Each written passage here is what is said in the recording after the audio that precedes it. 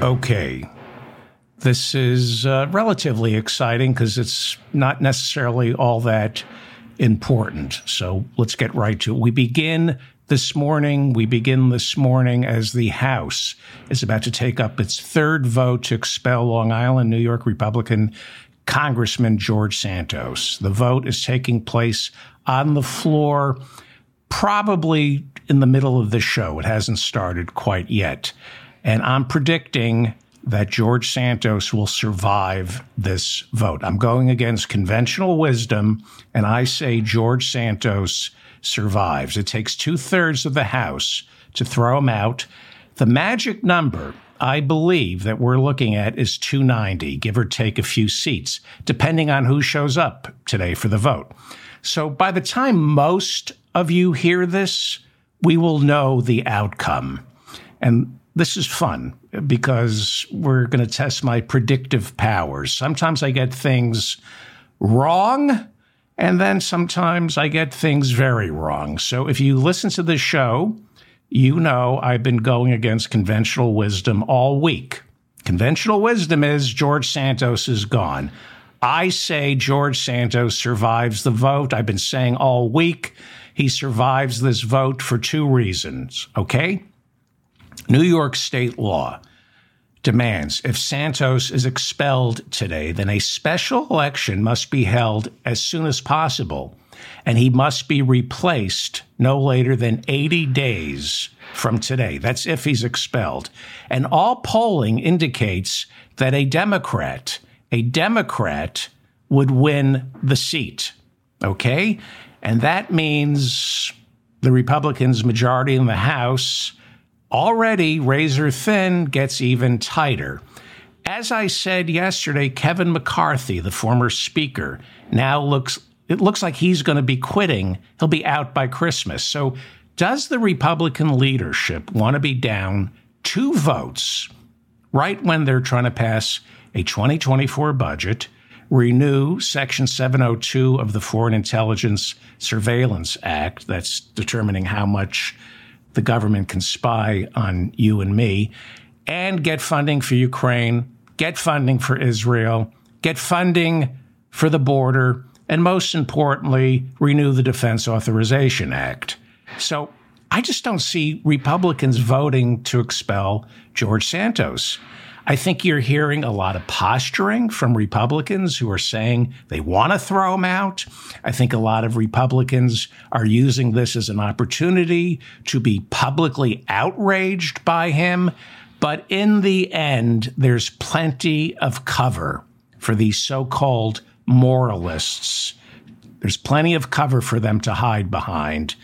They can vote not to expel, and they have many, many excuses to explain why they voted not to expel. First of all, Santos would become the 6th member of Congress ever thrown out.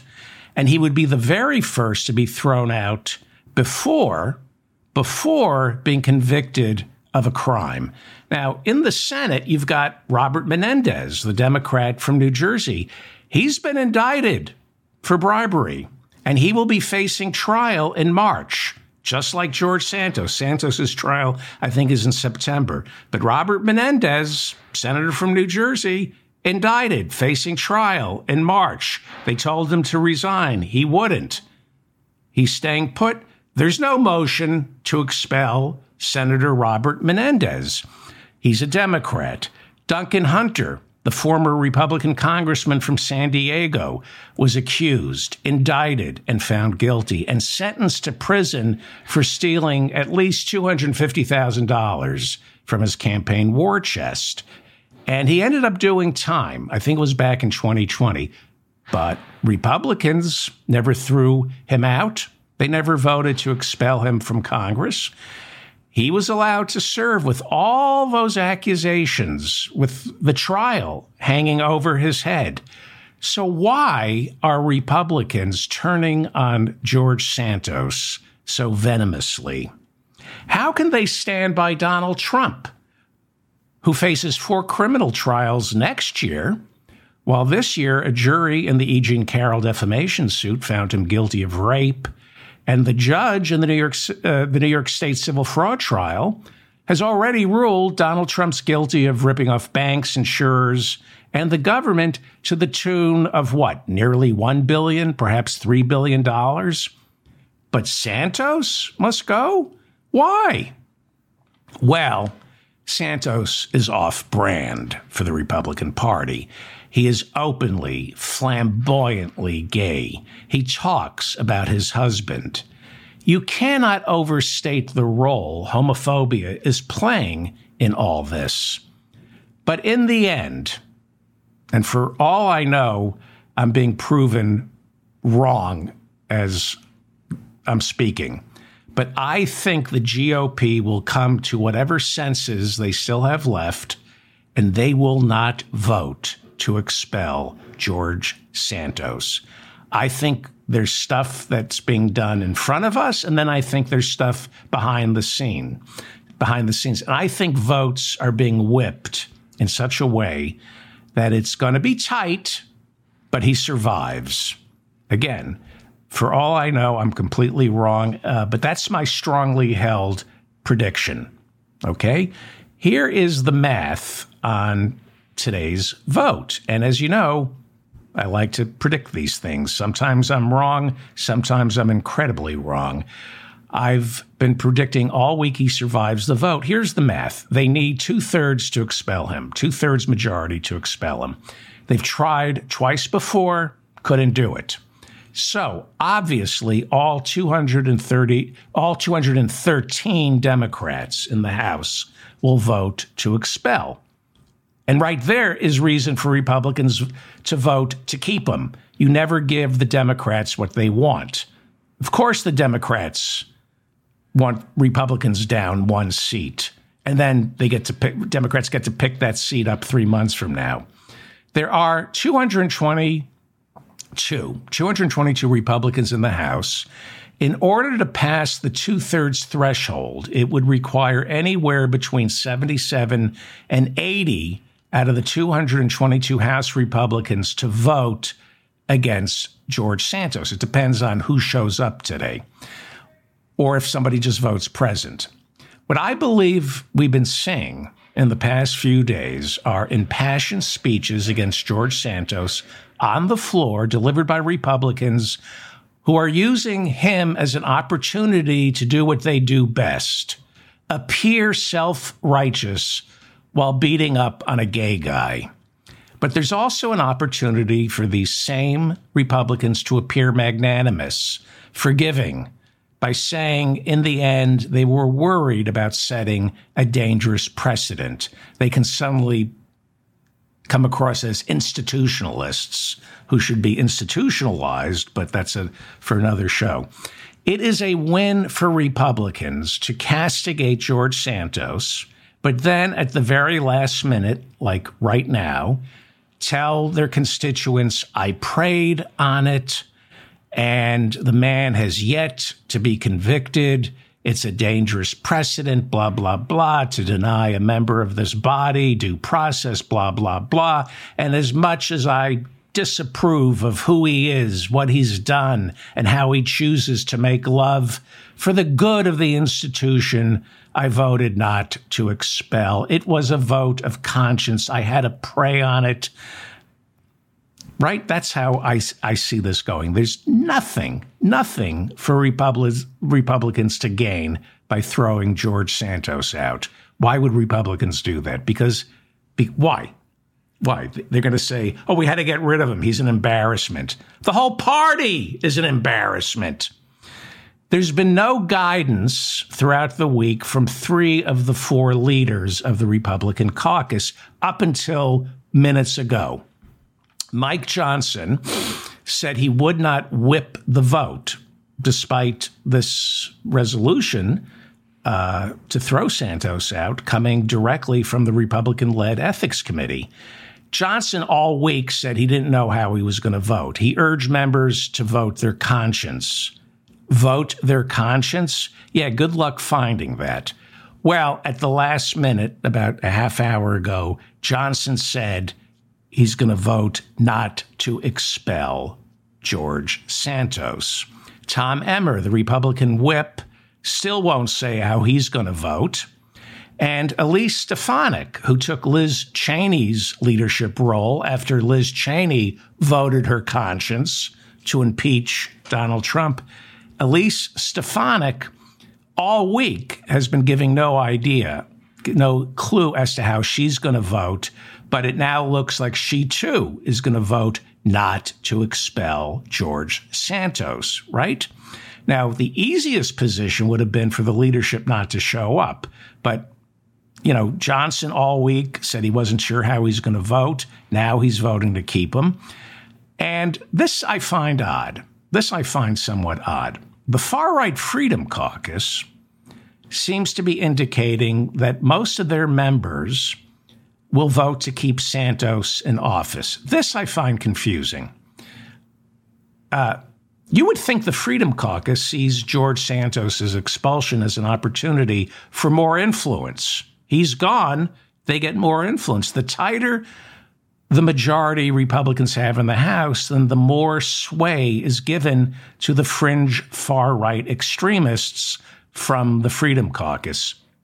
You saw that in the motion for Kevin McCarthy to vacate the chair, right? It took only 8 Republicans to vote yes, and he was gone. And when it comes to electing a new speaker, you've seen the math. All it takes is 4 or 5 Republicans to form a voting bloc, and Johnson is gone. It's supply and demand. The smaller the supply of Republicans in the House, the more they can demand. Mike Johnson does not want fewer Republicans. He doesn't. He's already way past the honeymoon period. There is already rumbling on the far right that Mike Johnson, who is from the far right, has abandoned his core conservative principles by pushing through the current continuing resolution. Texas firebrand Chip Roy, he's one of the mainstays of the Freedom Caucus. He has taken to the floor yet again this week to lambaste Mike Johnson for caving into pressure from the Democrats. People like Chip Roy are furious that Johnson is not insisting on 30% across the board budget cuts. Roy is a wrecking ball. He has no hope of ever getting a leadership position. So he's been saying, shut the government down. I mean, he goes back to Texas and gives interviews where he says Congress is completely worthless and we'd be better off without it. Chip Roy says Johnson's trust within the caucus, the Republican caucus, has plummeted. Andy Biggs, the odious Andy Biggs of Arizona, another Freedom Caucus mainstay, said there is growing anger against Speaker Johnson, especially as Mike Johnson betrays his hard right core principles by pushing for funding on Ukraine. This was almost shocking that once he became Speaker of the House, Mike Johnson suddenly was pushing for funding for Ukraine. Johnson said as recently as Monday that he supports funding the war against Russia because, quote, we can't allow Putin to march all over Europe. This is a major betrayal to the hard right for him to say that. You need to understand that Johnson comes from the deep red, hard right, pro-Putin wing of the Republican Party. We are talking about hard right authoritarian members of Congress who are in bed with Putin ideologically and most probably financially. We know that Putin has been funding the hard right here in America. He's been doing it through dark money. And not just here in America. We're talking about hundreds of millions of dollars that Putin has spread throughout the world to Latin America, Bolsonaro, Orban in Hungary, Marine Le Pen in France, the Netherlands, Geert Wilders, and of course, Brexit, Great Britain. You look at the Mueller report, read the Mueller report. It just wasn't Trump who Putin was interested in.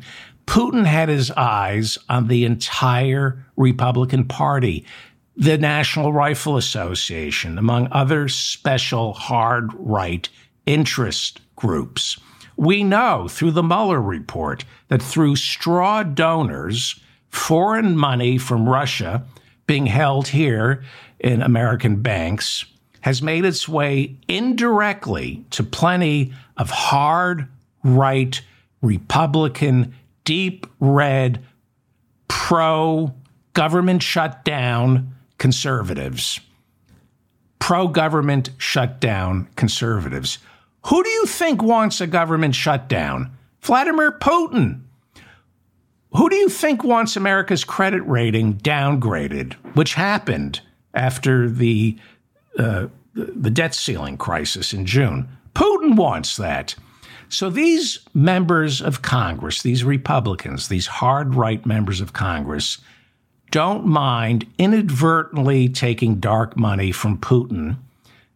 They have plausible deniability, but if they looked into it, they would know this money is coming from Putin. They don't mind it. They don't see it as unpatriotic or a betrayal.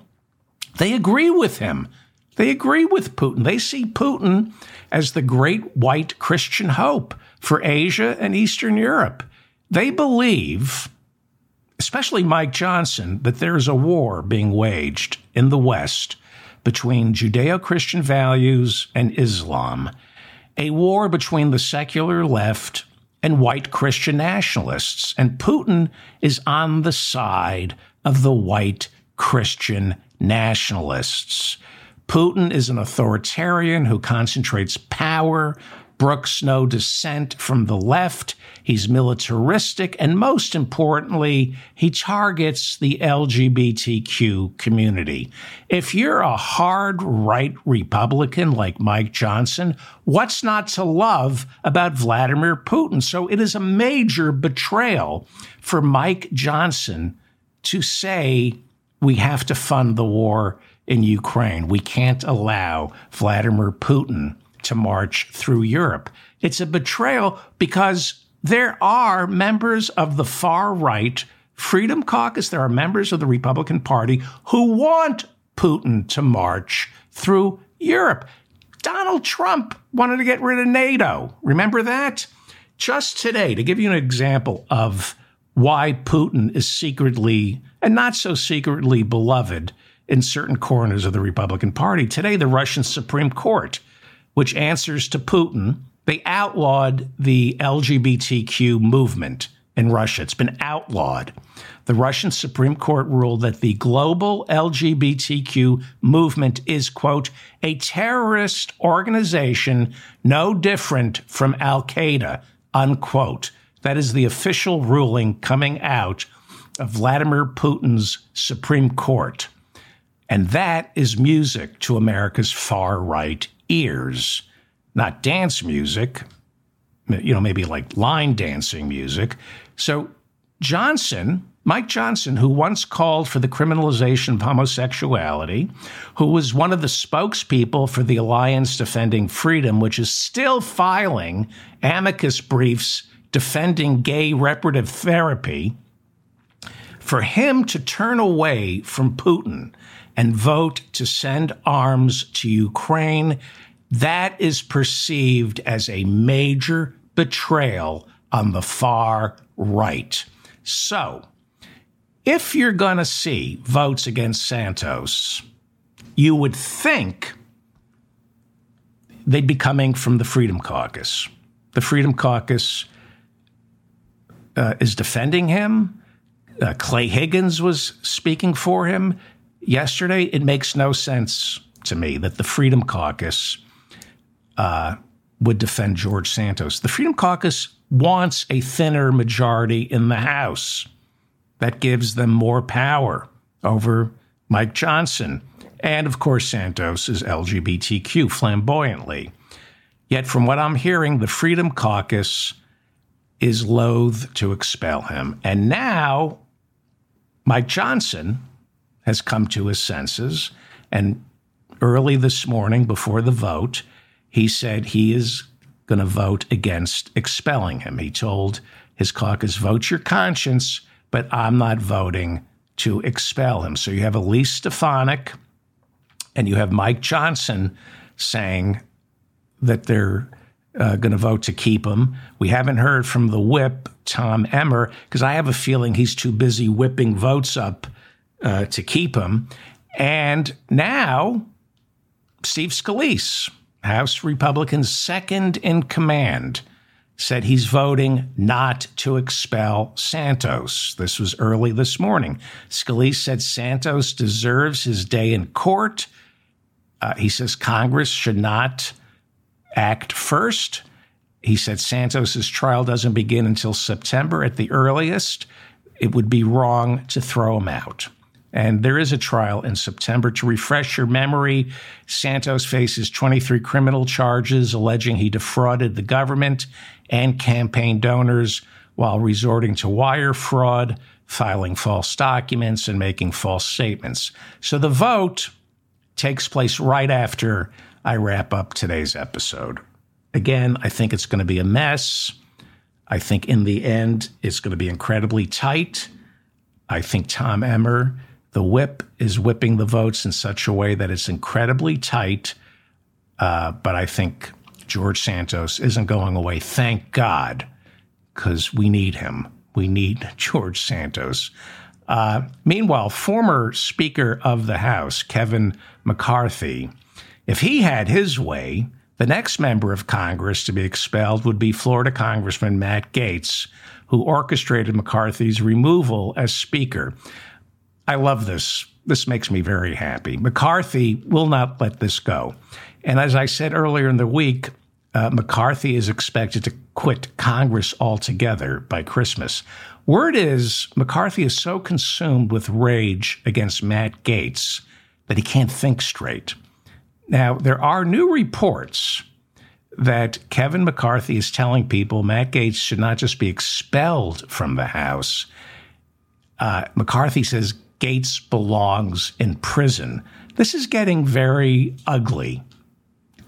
Kevin McCarthy is not in a good place.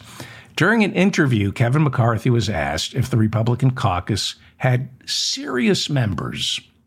Were there any serious members in Congress? And McCarthy, he wasn't being asked about Matt Gaetz. He said, this is how he gave the answer. He said, you have a cross-section of serious members. You have Matt Gaetz, who belongs in jail, and then you have serious members. Nobody asked him about Matt Gaetz. The question is, do you have serious members of the Republican caucus? McCarthy just volunteered that Matt Gaetz belongs in prison. This is getting really good and ugly. When told of this, when told that Kevin McCarthy said Matt Gaetz belongs in prison, Matt Gaetz said, quote, tough words from a guy who sucker punches people in the back. The only assault I ever committed was against Kevin's fragile ego. Matt Gaetz always gets the best of Kevin McCarthy. He's smarter than Kevin McCarthy because he's more evil than Kevin McCarthy. McCarthy's fragile ego. Matt Gaetz knows Kevin McCarthy. He knows who Kevin McCarthy is. He knows all about Kevin McCarthy's fragile ego. Matt Gaetz will not let up on Kevin McCarthy's fragile ego. So, McCarthy is in the depths of despair. Here's why. He deserves to be. He facilitated Trump's rehabilitation after January 6. He knew how dangerous Donald Trump is. McCarthy on January 6 was cowering, hiding from the mob. He got on the phone. He screamed at Donald Trump, call off your jackals. And yet hours later, McCarthy returned to Congress and voted not to certify the election for Joe Biden. 3 weeks later, because he wanted to make sure he could still be a fundraiser, Kevin McCarthy flew down to Mar-a-Lago and kissed Donald Trump's ring. Then he refused to participate in the January 6th committee investigation. He voted not to impeach Trump. And yet he opened up an impeachment investigation this year looking into Joe Biden's non-existent crimes, while at the same time push through a censure of Adam Schiff. Kevin McCarthy is a really bad guy, so he deserves to be unhappy for the rest of his life with a badly bruised and fragile ego. He came to Washington to serve himself, and all he ever wanted, as Howie Klein said, was to be Speaker. All he ever wanted, and he got it. He got to be Speaker, but now, within a year, he's in the wilderness. He's lost the speakership. He lost the power, the prestige. It's a public humiliation. He's disgraced. At least in his mind, he's disgraced. You got to understand the ambitious mind. There's an ambitious mind out there. It's unfathomable to most of us. But for someone like Kevin McCarthy, it's not good enough to say, hey, I was once Speaker, and leave it at that. No. He looks in the mirror and only sees the guy who was deposed as Speaker. He sees failure. He sees a loser. He sees a disgraced member of Congress, because that's Kevin McCarthy's unshakable worldview. Winners or losers. There are only two types of people, winners or losers. Kevin McCarthy is a high school football varsity jock. And in his world, the way he was raised, there are winners and losers. That's it. That's how the world is divided. And he lost. He's a loser. In his world, he's a loser. He can't see it any other way. For McCarthy, it's all about winning. Winning partly for the Republicans, so long as he's in charge. No matter what the Constitution says, no matter what the crimes, winning for our team as long as I'm in charge, and winning for me. He has to win. He has to beat the other guy. And Matt Gaetz beat him. It's eating Kevin McCarthy alive. He wants retribution, but lacks the tools, lacks the wits. He's not smart. Kevin McCarthy isn't smart. Matt Gaetz is smarter than Kevin McCarthy, and Matt Gaetz knows exactly who Kevin McCarthy is and keeps taunting him. Matt Gaetz is a equally bad guy, but he knows exactly what he's doing because he learned at the feet of his evil father, Don Gaetz, who was president of the Florida Senate. I think it was between 2012 and 2014. Matt served with his dad in the Florida state legislature. That's why Matt Gaetz is so good at what he does. He's on the phone with his father every day. His dad knows who Kevin McCarthy is. He knows the type. And the two of them, Matt Gaetz and his dad, they talk every day. And while McCarthy was Speaker, they were figuring out ways to get under McCarthy's skin, and they won. And I talked about the ethics investigation with Matt Gaetz yesterday, so I won't go into that. But this is part of killing the ethics investigation into Matt Gaetz. And now Kevin McCarthy, who only knows politics, fresh out of college, at the age of 22, he went to work for the congressman whose seat he now holds. This is all he knows, and he doesn't know much. Matt Gaetz knows more. But this is all Kevin McCarthy has, and it's over for him. He's done. And I mean his life is over. Kevin McCarthy is done. He doesn't know how to figure out how to pull up out of this. What is he going to do? What is Kevin McCarthy going to do? Take a job on K Street and lobby all the people in the House of Representatives who now despise him, who think he's a liar? Yeah, that's exactly what he's going to do. He's going to go cash in on K Street because a lot of lobbying firms owe him favors. A lot of lobbying firms owe him. So he'll get a 7-figure salary, a corner office, and he won't get his calls returned because all the Republicans he supposedly has connections with despise him, don't trust him. And the lobbying group, whatever firm it is that hires him, will know he's not worth the paycheck. And Kevin McCarthy will know he's not worth the paycheck. And everybody Kevin McCarthy talks to knows he's not worth the paycheck.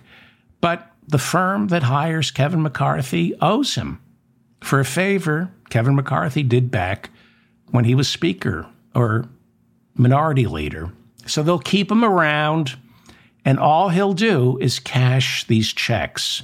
He won't even come to the office. He'll just stay at home, sitting on the phone in his bathrobe, gossiping about his enemies. He'll just sit on the phone gossiping. It's really hard to be Kevin McCarthy.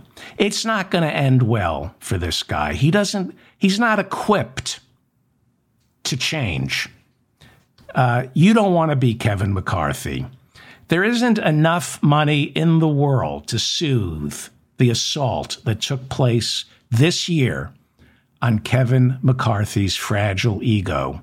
He lacks the introspection. He lacks the tools to deal with this kind of humiliation. And you know what? Good. He didn't come to Washington to help you or me. He came to help himself. So as we head into the Christmas season, never forget that Kevin McCarthy is depressed, alone, isolated, and will remain so for the rest of his life. He's in a really dark place. He's staring into the abyss. Everything Kevin McCarthy believed about himself, others, and life has been shattered, and he lacks the vocabulary to pick up the pieces. He lacks the morals to pull a 180 and turn his life around. He can't. He's too stupid. He's too spineless. He's too immoral. Oh, yeah, he'll find religion, but only the type of religion that allows him to dig even a deeper hole for himself, where he doubles down on the very same belief system that got him into this emotional mess. He is doomed. So as we head into this Christmas season, remember, Kevin McCarthy is getting what he so richly deserves. Hold on to that. Savor this. Savor his emotional pain. Take victories where you can. Kevin McCarthy is going to spend the rest of his life in a deep, dark, emotional pain. And you should be happy. You should be happy about this. This is the mop-up for December 1st, 2023. I'm David Feldman. Thank you for finding me. Let me know what you think in the comments section. Are you grateful for Kevin McCarthy's emotional pain, or are you greedy? Do you want Marjorie Taylor Greene to be suffering as well? Or are you like me, a man of faith, who believes Marjorie Taylor Greene's day will come as well, all in good time? See, I'm a man of faith. And this Christmas season, I believe Marjorie Taylor Greene is already in emotional pain because I'm a man of faith. I'm a believer. I believe Marjorie Taylor Greene wakes up every morning hating herself, hates the way she feels, the way she looks, hates everyone around her, her new boyfriend, her children, and her constituents. That's because I'm a believer. I'm a true believer. I have faith in the universe. As we head into this joyous holiday season, let's renew our faith that people, bad people like Donald Trump and Mike Pence, all get what's coming to them. Mike Pence kind of already got what's coming to him, right? And Trump, really, how could he be happy?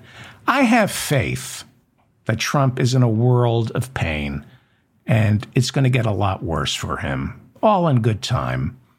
It's the holiday season when we should be rejoicing in the pain and suffering of others. So let's look at what happened this past year to people like Rudy Giuliani. Shouldn't we show a little gratitude for his pain and suffering? Think about this. Your cup runneth over. God is bountiful. Look at Rudy Giuliani. He has no place to live. He has no money, and he's going to prison. We found out this week that the Fulton County District Attorney doesn't want to do a plea deal with him. My cup runneth over. And don't forget Mark Meadows, Trump's White House chief of staff and founder of the Freedom Caucus. He too is broken, and staring at prison. Let us count our blessings in this season of giving. Let's give our Lord and Savior some credit for punishing these people. Instead of focusing on what we don't have, instead of focusing on Trump and how he might end up in the White House, focus during this holiday season of joy, focus on all the people this year whose lives have been destroyed. Sidney Powell, Jenna Ellis, their careers are over. They're going to be broke. They're disgraced.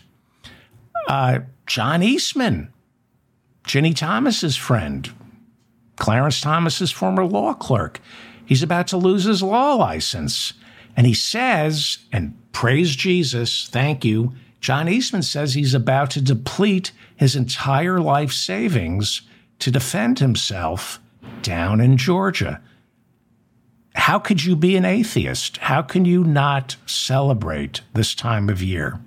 It is a slap in our Lord's face not to get on your hands and knees and show gratitude for all the emotional and financial ruin these people now find themselves in. Relax, have faith. Trump will get what's coming. He will. But, you have to take a break this time of year and see the beauty in the world. See the beauty. See the Lord's handiwork. Rudy Giuliani, John Eastman, Kenneth Chesebro, Sidney Powell, Mark Meadows, Jenna Ellis, and Kevin McCarthy. They are all in deep, deep emotional pain this holiday season. And isn't that what Christmas is all about? They're all alone and feeling sorry for themselves. And for that, I say, praise Jesus. I'm David Feldman, reminding you to stay strong and protect the weak. Please like this episode so I remain in your feed. Make sure to subscribe to my newsletter and this channel. This program is an audio podcast. Take me with you on your next walk by downloading this show on iTunes or wherever you listen to podcasts. Thank you to everybody in the chat room. There's a poll. I forgot. I had a poll, and that is, do you think George Santos will survive? I just remembered. I forgot to tell everybody. So let's go into our chat room and see how the votes are. Hello, everybody. Make sure to subscribe to my newsletter. Okay. Well, that's interesting. Hi, Bob. Thank you. Let's see how many votes we have. We have 670 votes. The question is, does Santos get kicked out today? 39% of my listeners say he survives. 61% of my listeners disagree with me and think he's going to be thrown out. So I guess everybody disagrees with me. We'll find out later today whether or not I'm wrong. I still stand. I don't even know, has the vote been taken? I don't know, but I still stand by my prediction. George Santos survives. Let's see if I'm wrong. We'll find out. Have a great weekend, everybody. Thank you.